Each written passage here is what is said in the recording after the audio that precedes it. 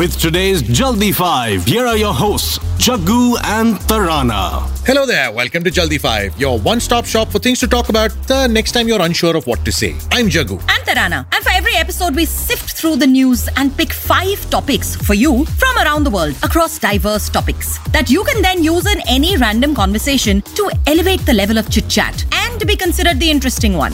Number 5. There's a scandal on with James Bond's 4th wife being accused by her son of being charmed by her lawyer. And it involves a fortune of £80 million or around 730 crores. The Bond in question is Roger Moore, who died in May 2017. At the time of his death, he had an apartment in Monte Carlo, a flat in London's Eaton Square, and a ski chalet in Switzerland. He was also happily married to his 4th wife, a blonde Danish socialite called Christina, widely known as Kiki. Now, they had been together since 1994. After Sir Roger supported Kiki, a friend of his then wife Louisa, in her recovery from breast cancer, and they fell deeply in love. Apparently, she was his soulmate, and he said that they were only ever apart when she went to the hairdressers. Now, 77-year-old Kiki has been widowed twice earlier and has a son called Hans Christian from a previous marriage, who has claimed that his mother is being charmed and her funds depleted to the tunes of millions of pounds by her lawyer. Kiki says her son is a good-for-nothing person who's always been supported by her, and now that she's cut him off his allowance, he's spreading lies about her. The son is 53 years old, and his allegations center around 3 transactions revealed to a court in Monaco, which has now put Kiki into a guardianship and as a result deprived her of control over her funds and property on the grounds that she may have been taken advantage of. Now, one transaction is £2.2 million that were transferred to a trust in New Zealand last year to a Danish expat couple who are friends of Kiki. Then her handsome lawyer, 63-year-old Per Troen. His legal fees that added up to £155,000 for his services between November 2017 to December 2018, and a Rolex watch that he was supposedly gifted by Kiki. Apparently, that Danish couple she sent money to in New Zealand are the friends who introduced her to this handsome lawyer just a month after Roger Moore's death. Kiki is, of course, fighting for the right to control her money, and the matter is due in a higher court next month. In the meanwhile, there's a letter apparently written by Kiki that Hans is using as proof in court, in which she says she doesn't know where her money is going. Kiki says she didn't write it, but was forced to sign it under duress. And then there's a counter letter written by Kiki that her son says not written by my mother, because apparently she only writes in longhand. So far, only her own money, and there's plenty that she's inherited from her previous husbands, that's under question. But Roger Moore's estate too is to be properly divided, and Pers, the handsome lawyer, is in charge of that also. In the meanwhile, the scandal hits the Danish and the French and the British tabloids regularly, and once in a blue moon, and Indian podcasts like ours also. We actually may have been drawn to the story all thanks to Roger Moore shooting Octopussy in India way back in 1983. And also because £80 million is a lot of crores. Number 4.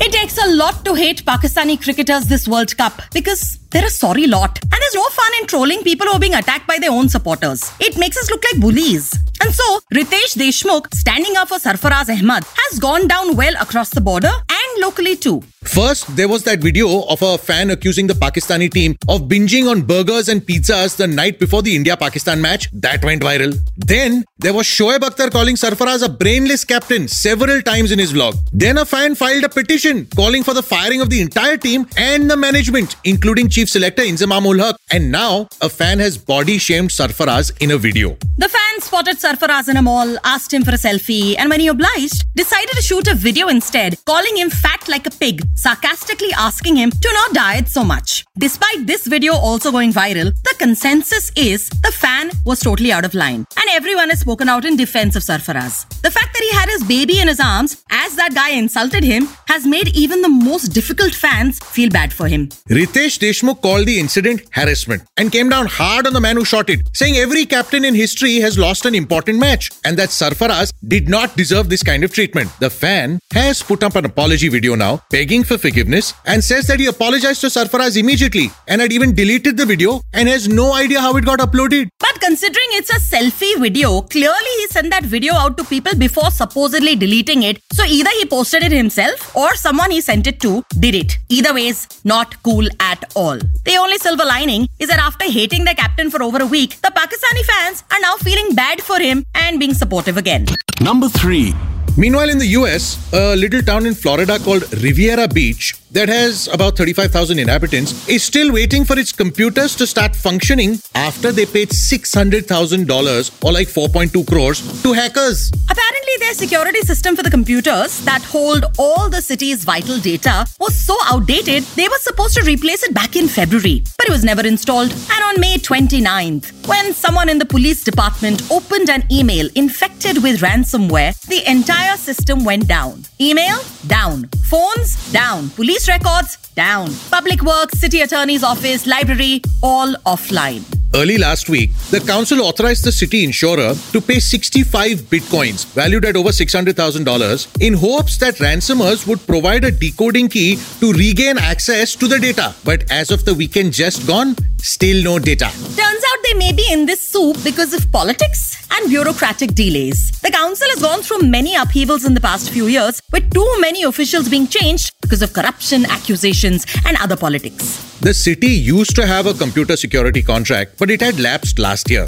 That set in motion the bureaucratic process to select a contractor, seek council authorization to pay for a new system, have the purchasing department order it. That alone took more than a month. And when they finally received it in early May, they delayed the installation and got hacked. The payout came against the advice of the FBI and of many of the city's top officials who felt the lost data was not worth the lofty price. The FBI advocates against paying ransom because payment doesn't guarantee a city will get its data back and creates an incentive for more crime. Apparently, more than 50 cities across the United States have been hit in the past 2 years by ransomware, and a lot of them have paid up but didn't really recover all their data. Makes you suddenly feel better about the paper files our babus have, no?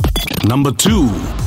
Meanwhile, no matter how high or low is the tech used by you, when nature wants to take pangas, it usually wins. In Japan, a power cut that disrupted rail traffic on the Japanese island of Kyushu last month was caused by a slug, say officials. More than 12,000 people's journeys were affected when nearly 30 trains on Kyushu shuddered to a halt because of the slimy intruder's actions. Its electrocuted remains were found lodged inside equipment next to the tracks, said the Japan Railways, and apparently the slug managed to squeeze through a tiny gap to get into a load disconnector. In the past, a British slug achieved notoriety in 2011 when it crawled inside a traffic light control box in the northern town of Darlington and caused a short circuit, resulting in traffic chaos. Also, a shutdown was caused by a weasel at Europe's Large Hadron Collider in 2016 when the weasel took a fatal chew on the wiring inside a high-voltage transformer, causing a short circuit which temporarily stopped the work of the particle accelerator.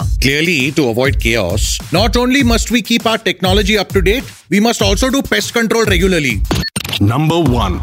And finally, if you've ever wondered, what do people worry about more, getting hurt or getting dirty? Wonder no more. Several people jumped up and hit their heads as their boat passed under the 12-foot-high Janowitz Bridge, spanning the Spree River in Berlin. It's one of those bridges that your tour guide would caution you to watch your head under and urge you to remain seated. But the people on the boats all collectively decided to ignore those warnings because a man decided to urinate off the bridge above them, and they instinctively jumped to avoid getting pee on them. Apparently, 16 rescue workers responded to the incident, and at least 4 of the passengers had to be rushed to the hospital with lacerations to their heads. Note to self. Carry and use an umbrella even on sunny days on a boat trip on a lazy river in Europe. Besides not getting dirty, you can also use the umbrella to haul yourself up onto a bridge and beat the crap out of assholes who pee on people for fun. Leaving you to randomly want to shower again despite the water cuts. So sorry. It's a wrap on today's Jaldi 5. We'll have to hear from you, so please note, Jaggu uses Jagguism on Insta and Twitter, and across social, I'm at Tarana Raja. Get in touch. You can also email feedback, that's to jukebox@bookmyshow.com, and follow Book My Show on Facebook, Insta and Twitter for all the updates on movies, events and theatre gigs. Also do check out our longer order show. It's called The Odd Couple, and that is also available right here on Book My Show. A new episode will be out on Friday. Until next time, I'm Tarana. And I'm Jaggu. Okay, bye. Bye-bye. Jaldi 5 with Jaggu and Tarana. Exclusively on Book My Show, where all you gotta do is #JustPressPlay.